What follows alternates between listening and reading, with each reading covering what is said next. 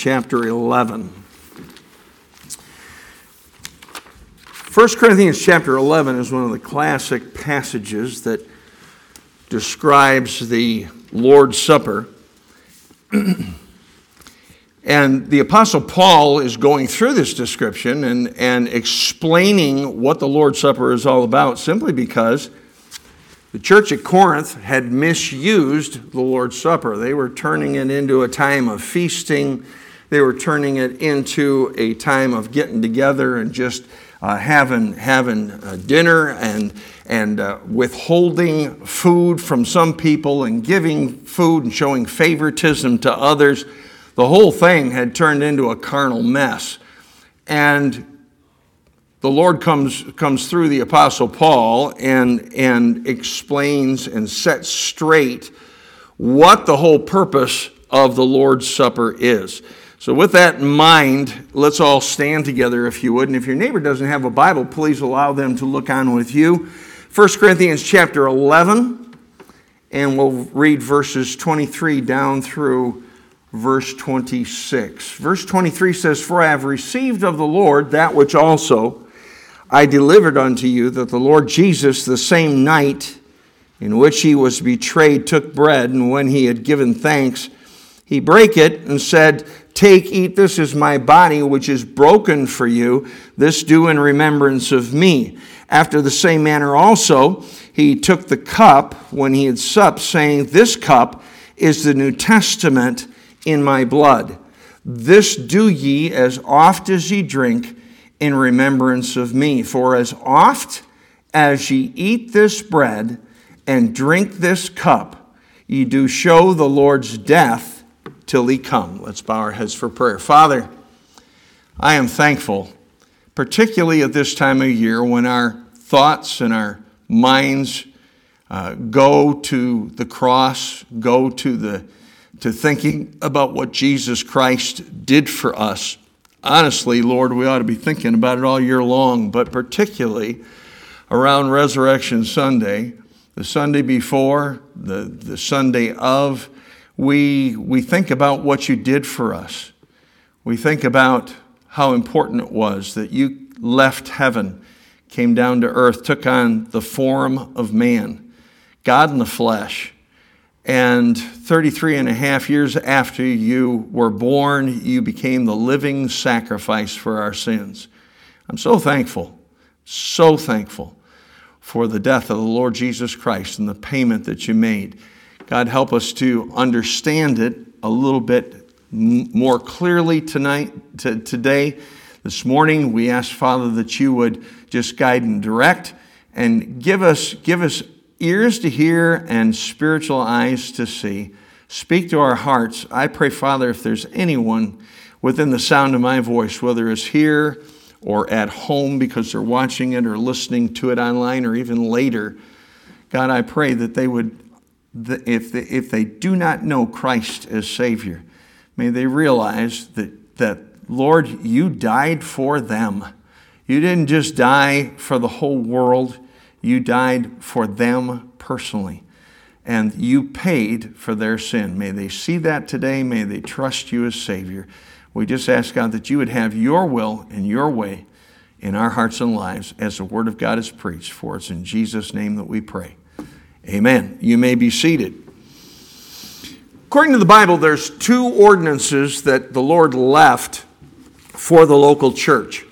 Those two ordinances are simply the Lord's Supper and baptism.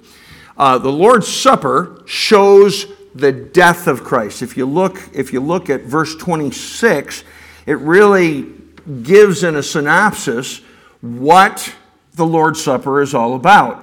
It says, "For as often as ye eat this bread and drink this cup, ye do show the Lord's death." Now, it is not a separate or another sacrifice. Religions have taken this thing and said, well, every time you take the Lord's Supper, you crucify Christ and he dies afresh. It's a fresh sacrifice. It's not a fresh sacrifice. It's a memorial. It's something that you remember, that you look back at. The Bible never teaches that it's that. And by the way, Again, there are churches in this town that teach that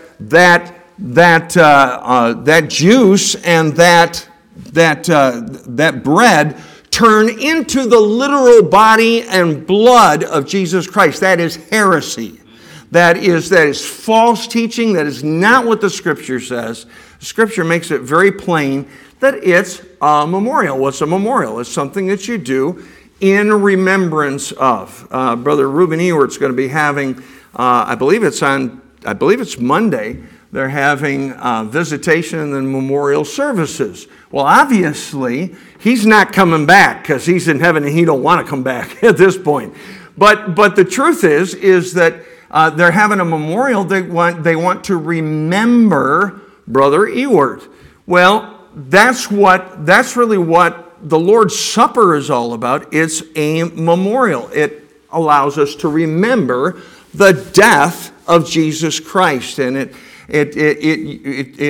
is used as an illustration or an object lesson, I guess you could call it, of his body that was broken and his blood that was shed.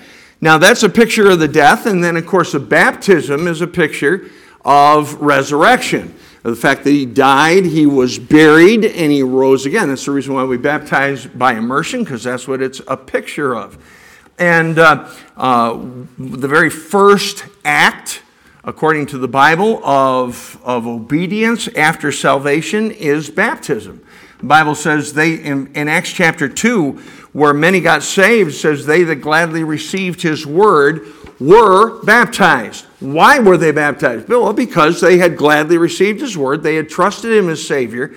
They didn't get baptized to be saved. They got baptized because they were saved, because they did trust Jesus Christ as Savior.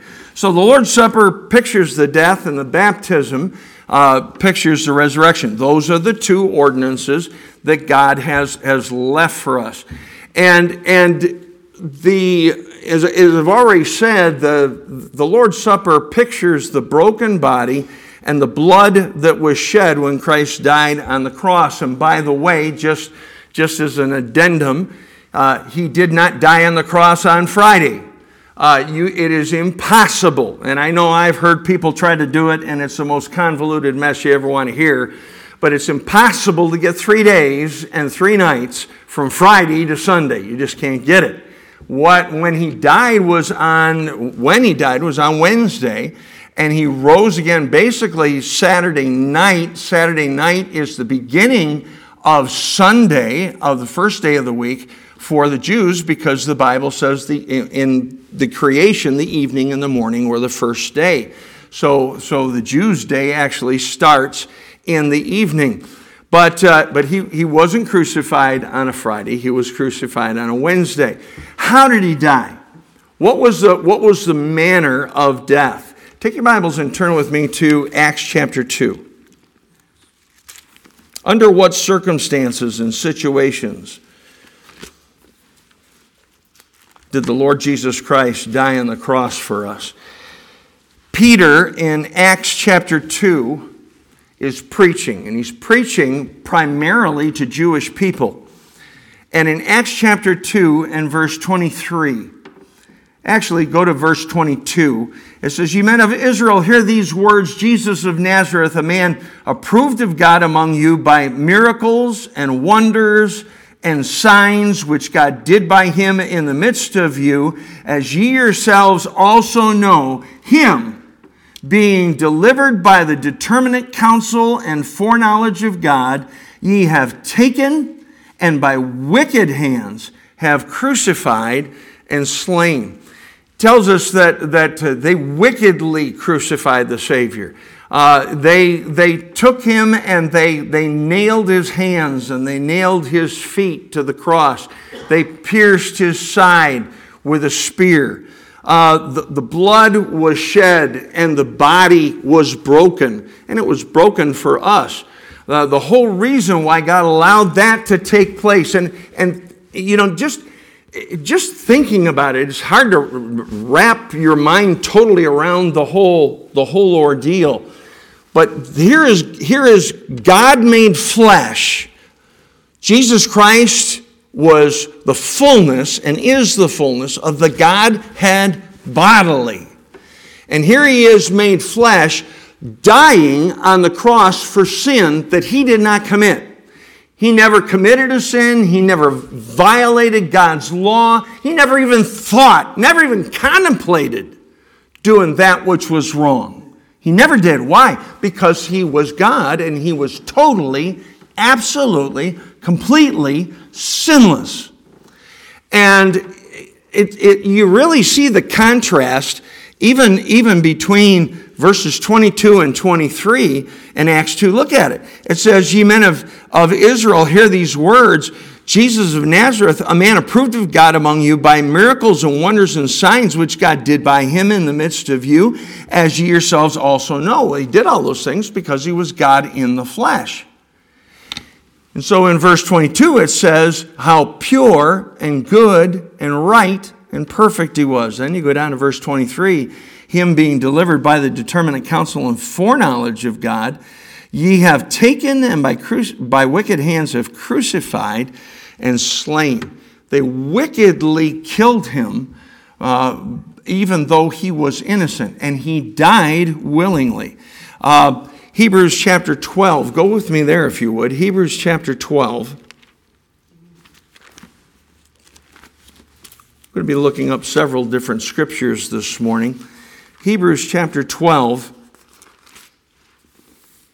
and verses 2 and 3 tells us to look unto Jesus. It says, "Looking unto Jesus, the author and finisher of our faith, who for the joy that was set before him endured the cross, despising the shame, and is set down at the right hand of the throne of God. For consider him that endured such contradiction of sinners against himself, lest ye be wearied and faint in your minds." What he went through, the death that he experienced was shameful. It was something that endured contradiction. And again, the contradiction was, here he was perfect. Here he was God in the flesh, and he was dying for the sins of those of us who are sinful, which is all of us. The Bible says all have sinned and come short of the glory of God. We all have sinned. And notice it says he's the author and the finisher of our faith. In other words, it starts with him, it ends with him. It does not start and end with us. It's just something that we believe. But when it comes to the act of getting our sins forgiven, when it comes to the act of being right before God and having God forgive all your sins and give you eternal life, it has nothing to do with anything you have or ever will do. You do nothing to get it. You do nothing to keep it. The whole work was done by God himself. The Lord Jesus Christ did the entire work when he died on that cross. And it was a shameful death. And then it was a contradiction, because here you've got pure, holy God dying for wicked, sinful men. And that's you and I. Go with me to Galatians chapter 3, and this takes it even a step further. And this just really helps us to understand what all encompassed the death of Jesus Christ. Galatians chapter 3 and verse 13. Galatians 3:13 says,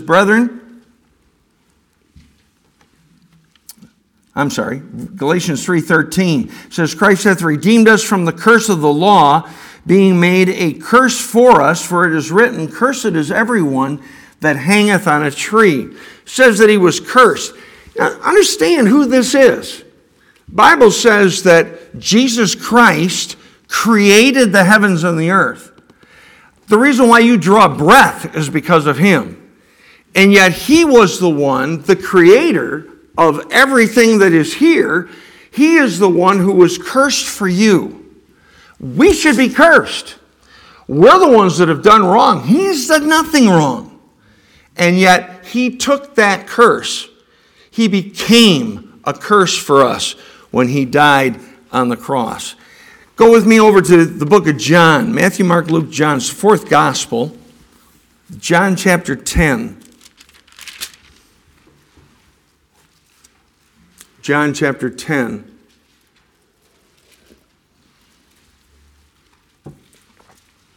In John chapter 10, look in verse 18. John chapter 10, verse 18, and Jesus is talking about his death. He's not been crucified yet. This is prior to that. He's talking about the Good Shepherd, and he is the Good Shepherd. In verse 10, chapter 10, and verse 18, it says, "No man taketh it from me," speaking of his life, "but I lay it down of myself. I have power to lay it down, and I have power to take it again. This commandment have I received of my Father." When Jesus Christ died, nobody had to wrestle him to the cross. Nobody had to make him hold his hands still. Nobody had to do anything by force. He willingly, voluntarily laid down his life so that we could live. Take your Bibles and go backwards now, all the way to the book of Isaiah. And go to Isaiah chapter 53. Of course, the verses that we have read described and the fulfillment of the death of Jesus Christ on the cross. But in Isaiah chapter 53, in the Old Testament, God foretells about Christ's death on the cross. And it's given in quite a bit of detail, verses 1 through 12 in Isaiah 53. And this is all speaking about Jesus Christ. He had not come to earth yet. Obviously, it's in the book of Isaiah. It's in the Old Testament. But it's predicting not only that he will come, but what he'll do for us. In verse 1, it says, "Who hath believed our report, and to whom is the arm of the Lord revealed? For he shall grow up," speaking of Jesus, "he shall grow up, grow up before him as a tender plant, and as a root out of a dry ground. He hath no form nor comeliness, and when we shall see him, there is no beauty that we should desire him. He is despised and rejected of men, a man of sorrows and acquainted with grief. And we hid, as it were, our faces from him. He was despised, and we esteemed him not. Surely he hath borne our griefs and carried our sorrows. Yet we did esteem him stricken, smitten of God, and afflicted. But he was wounded for our transgressions, not for his, because he never did one. He was bruised for our iniquities. The chastisement of our peace was upon him. And with his stripes we are healed. All we like sheep have gone astray. We have turned every one to his own way." And that just reiterates the fact that all have sinned and come short of the glory of God. There are no exceptions. "And the Lord hath laid on him the iniquity of us all. He was oppressed, and he was afflicted, yet he opened not his mouth. He is brought as a lamb to the slaughter, and as a sheep before her shearers is dumb. So he opened not his mouth." Doesn't mean he's stupid. It just means that he did not speak. He did not cry out. He did not fight them in any way. He gave absolutely no resistance.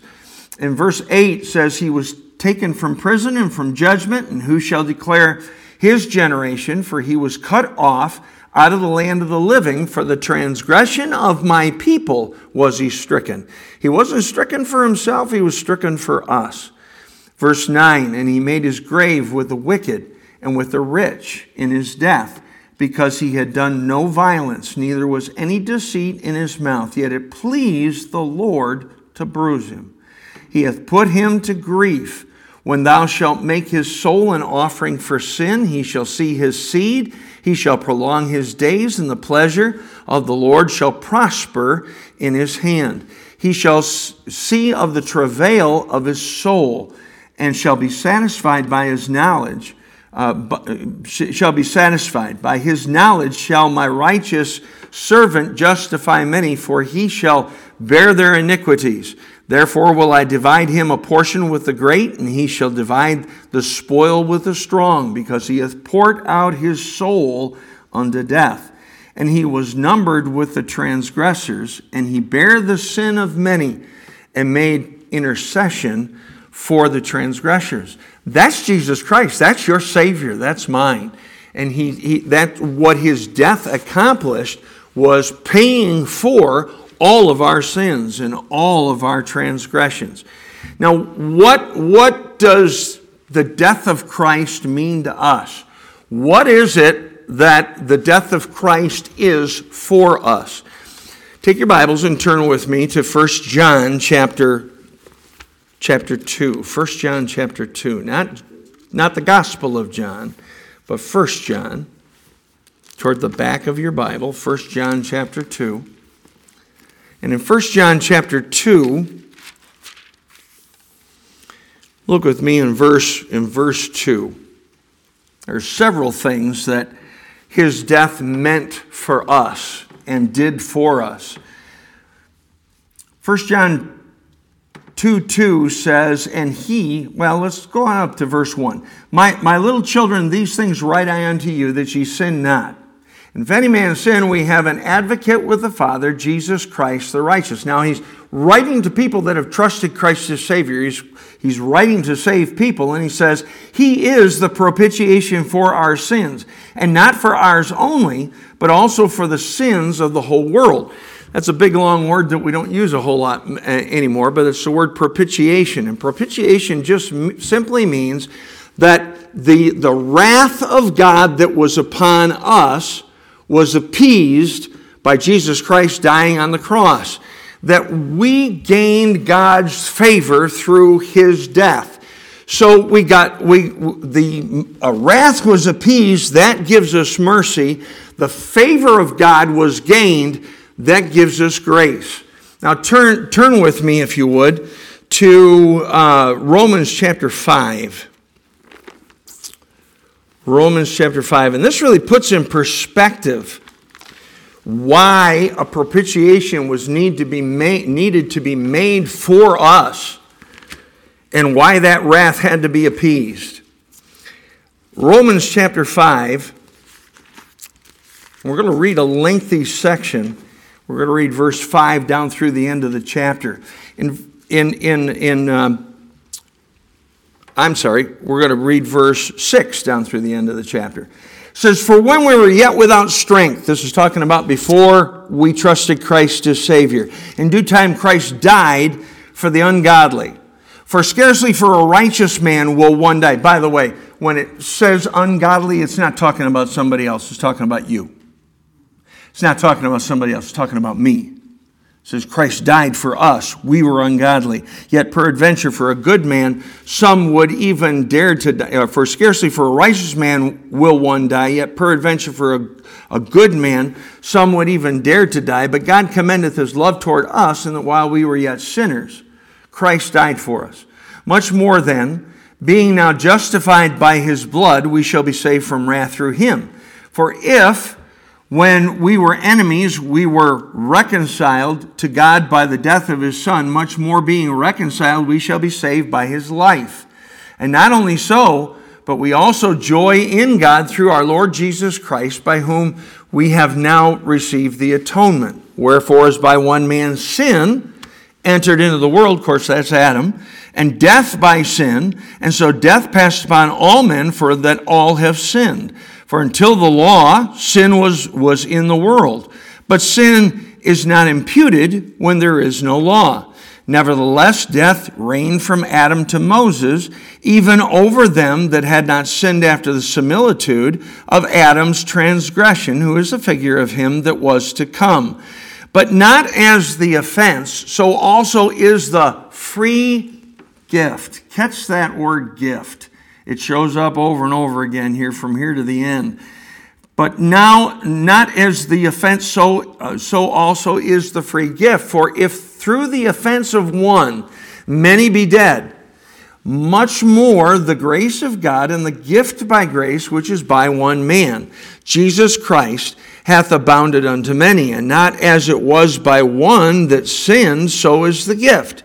For the judgment was by one to condemnation, but the free gift is of many offenses unto justification. For if by one man's offense death reigned by one, much more they which receive abundance of grace and of the gift of righteousness shall reign in life by one Jesus Christ. Therefore, as by the offense of one judgment came upon all men to condemnation, even so by the righteousness of one the free gift came upon all men unto justification of life. For as by one man's disobedience, Adam, many were made sinners, so by the obedience of one, the Lord Jesus Christ, shall many be made righteous.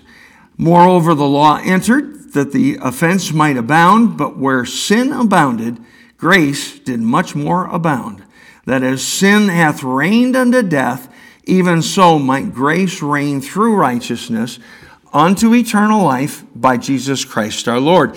In that passage, in those verses from 6 to 21, God tells what we were, tells us what we are, and why the death of Christ was so necessary. It was necessary because we were without strength. It says that we were ungodly.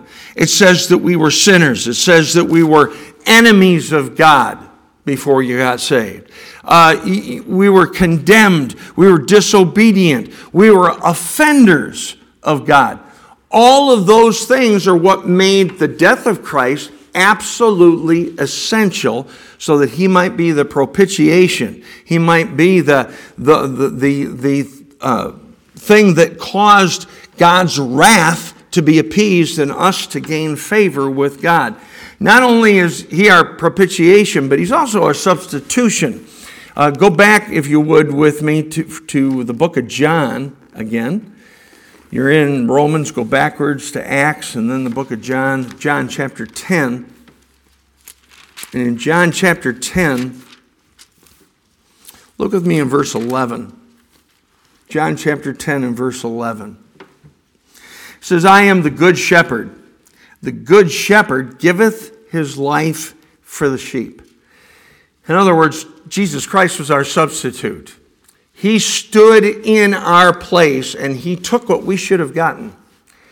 He died for our sins, though he committed no sins at all, though he was totally innocent, though he was not just innocent, he was totally pure. He was totally holy. He was totally righteous in that fleshly body. And yet he took our place. There's a song, and I enjoy the song. It's called, I should have been crucified. I should have suffered and died. I should have died I can't remember the words now, but I should have died in disgrace, but Jesus, God's Son, took my place. Jesus is our substitute. He was the one that took our place on the cross. And he was the innocent taking the punishment for the guilty. And then not only was he our substitution, but he's also our redemption. Go to 1 Peter chapter 1. 1 Peter chapter 1. And in 1 Peter 1, look with me in verses 18 and 19. 1 Peter chapter 1, verses 18 and 19. Verse 18 says, for as much as ye know that ye were not redeemed with corruptible things, as silver and gold from your vain conversation, received by tradition from your fathers, but with the precious blood of Christ, as of a lamb without blemish and without spot. He was our redemption. He purchased our salvation, and he paid for our sins with his blood. And his blood is called the precious blood of Christ. If it wasn't for the blood of Christ, we'd still be bound in sin. If it wasn't for the blood of Christ, you could have no forgiveness. But the blood was shed so that blood could be the payment and could be the redemptive price so that our sins could be forgiven. And not only is he the propitiation and substitution and redemption, but he's also our reconciliation. Go back with me to Romans chapter 5, where we were just a minute ago. Romans chapter 5. And look at two verses. Look at verses 10 and 11. Romans chapter 5, verses 10 and 11 says, "For if when we were enemies we were reconciled to God by the death of his Son, much more being reconciled we shall be saved by his life. And not only so, but we also joy in God through our Lord Jesus Christ, by whom we have now received the atonement." Talks about reconciliation.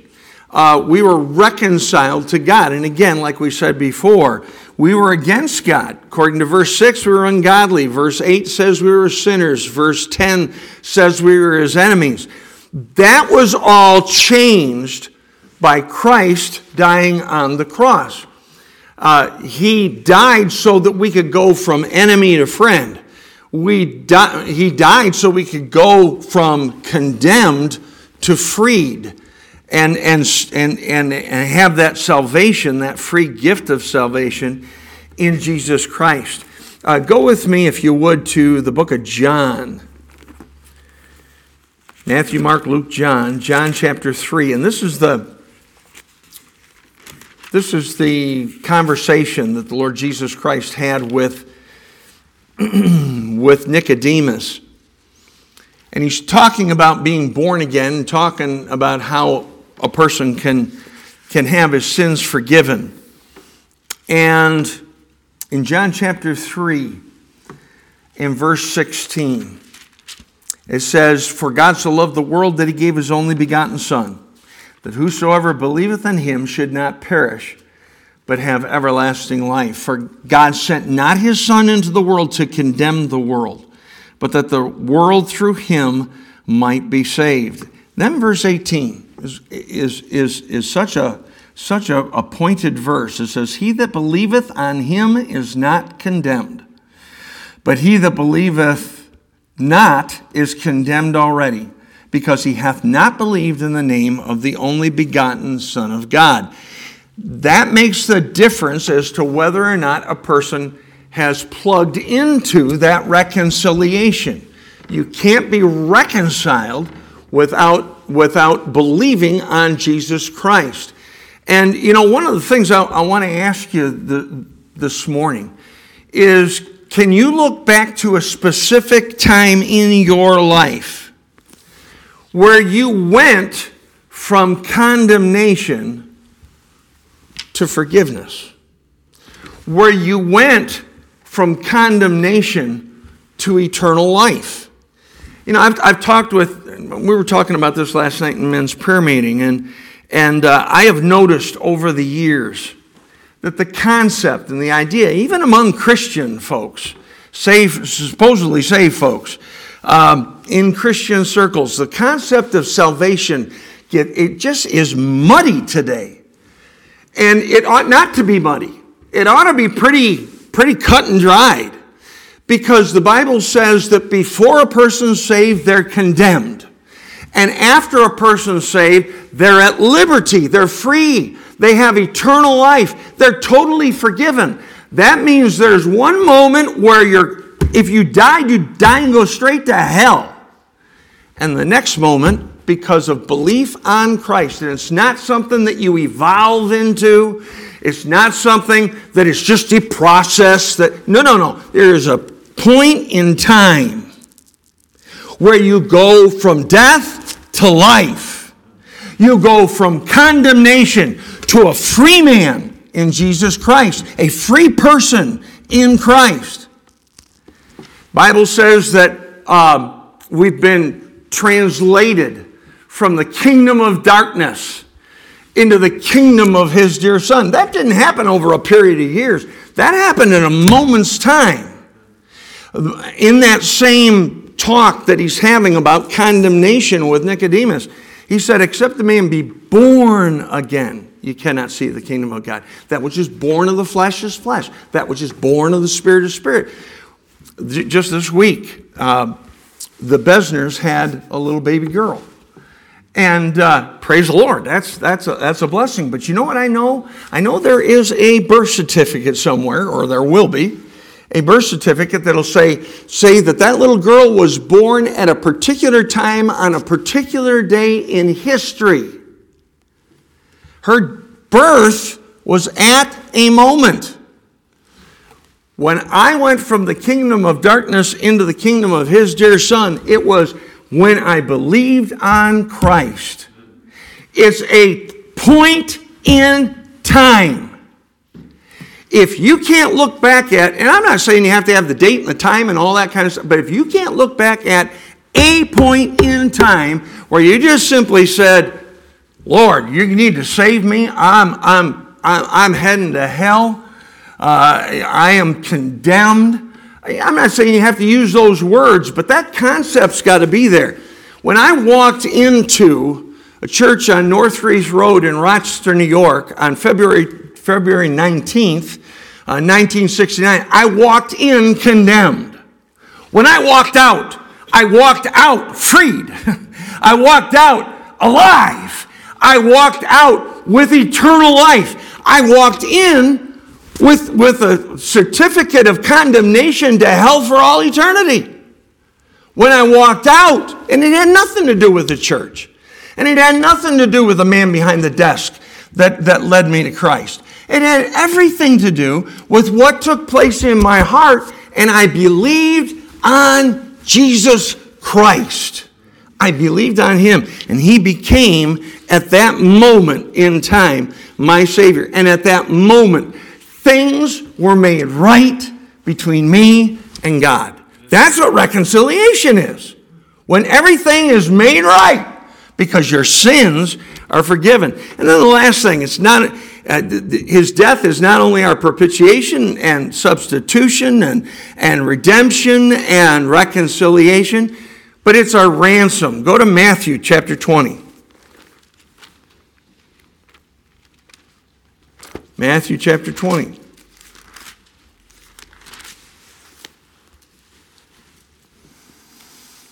Matthew chapter 20, look with me in verse 28.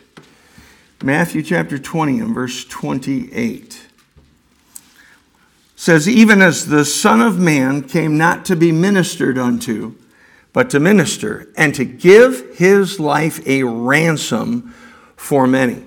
What is a ransom? It's a price paid to release us from the holds of death. Death had a hold of you. Hell had a hold of you. And when Jesus Christ died on the cross, He paid the price. Now, what has to happen is that price has to be applied to you personally. And that's where salvation comes in. That's when you pass from death unto life. That's when you pass from the kingdom of darkness to the kingdom of His dear Son. Well, we do that when we trust and believe on Christ and ask Him to be our Savior. Take your Bibles and turn to 1 Peter chapter 2. And again, the purpose of this message this morning is to show the Lord's death. That's what we'll be doing tonight when we participate in the Lord's Supper together. We'll be showing the Lord's death, but we need to understand what the Lord's death is.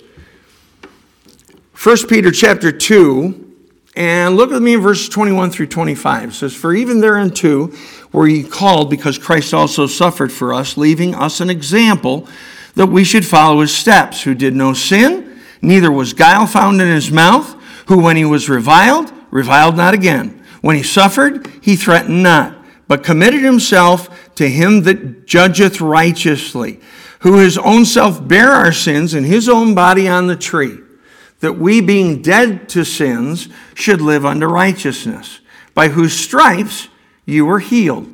For ye were as sheep going astray, but are now returned unto the shepherd and bishop of your souls. What did Christ do for us in His death? According to these verses, first of all, He suffered for us. He suffered for us. It was the sinless suffering for the sinners. He went through that for us. Secondly, He was verbally abused, but he never verbally and physically abused. He never retaliated, never lifted up His voice, never said a word. never defended himself. And then thirdly, and most importantly, he bore our sins in his own body on the tree. When he went to that cross, your sins went with him. When he went to that cross, my sins went with him. The sins of the world went with him, and he bore those sins in his body on the tree. 2 questions for you this morning, and I'm done. Number 1, are you saved?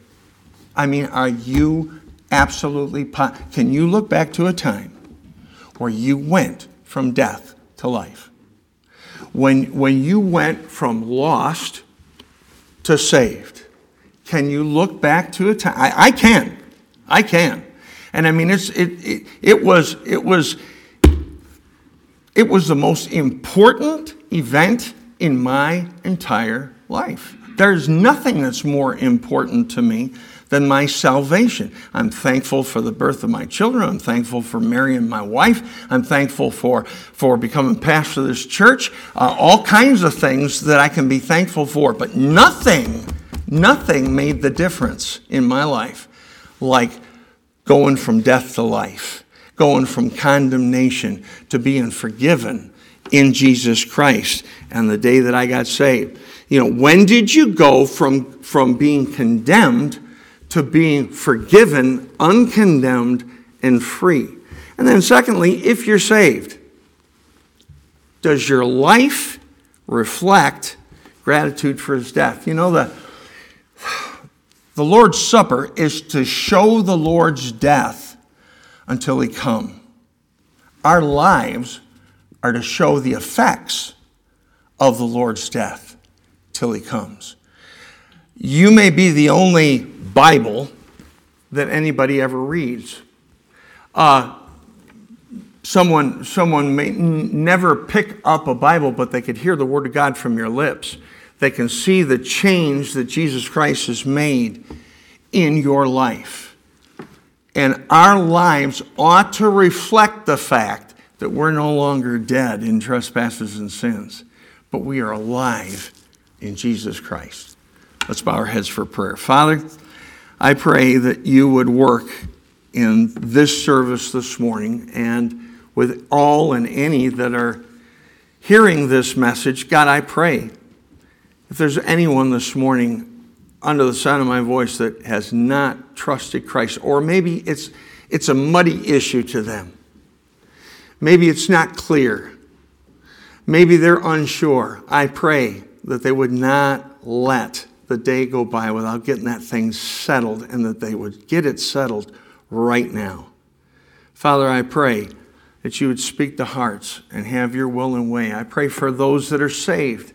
May they look at their lives and realize what that death did for them.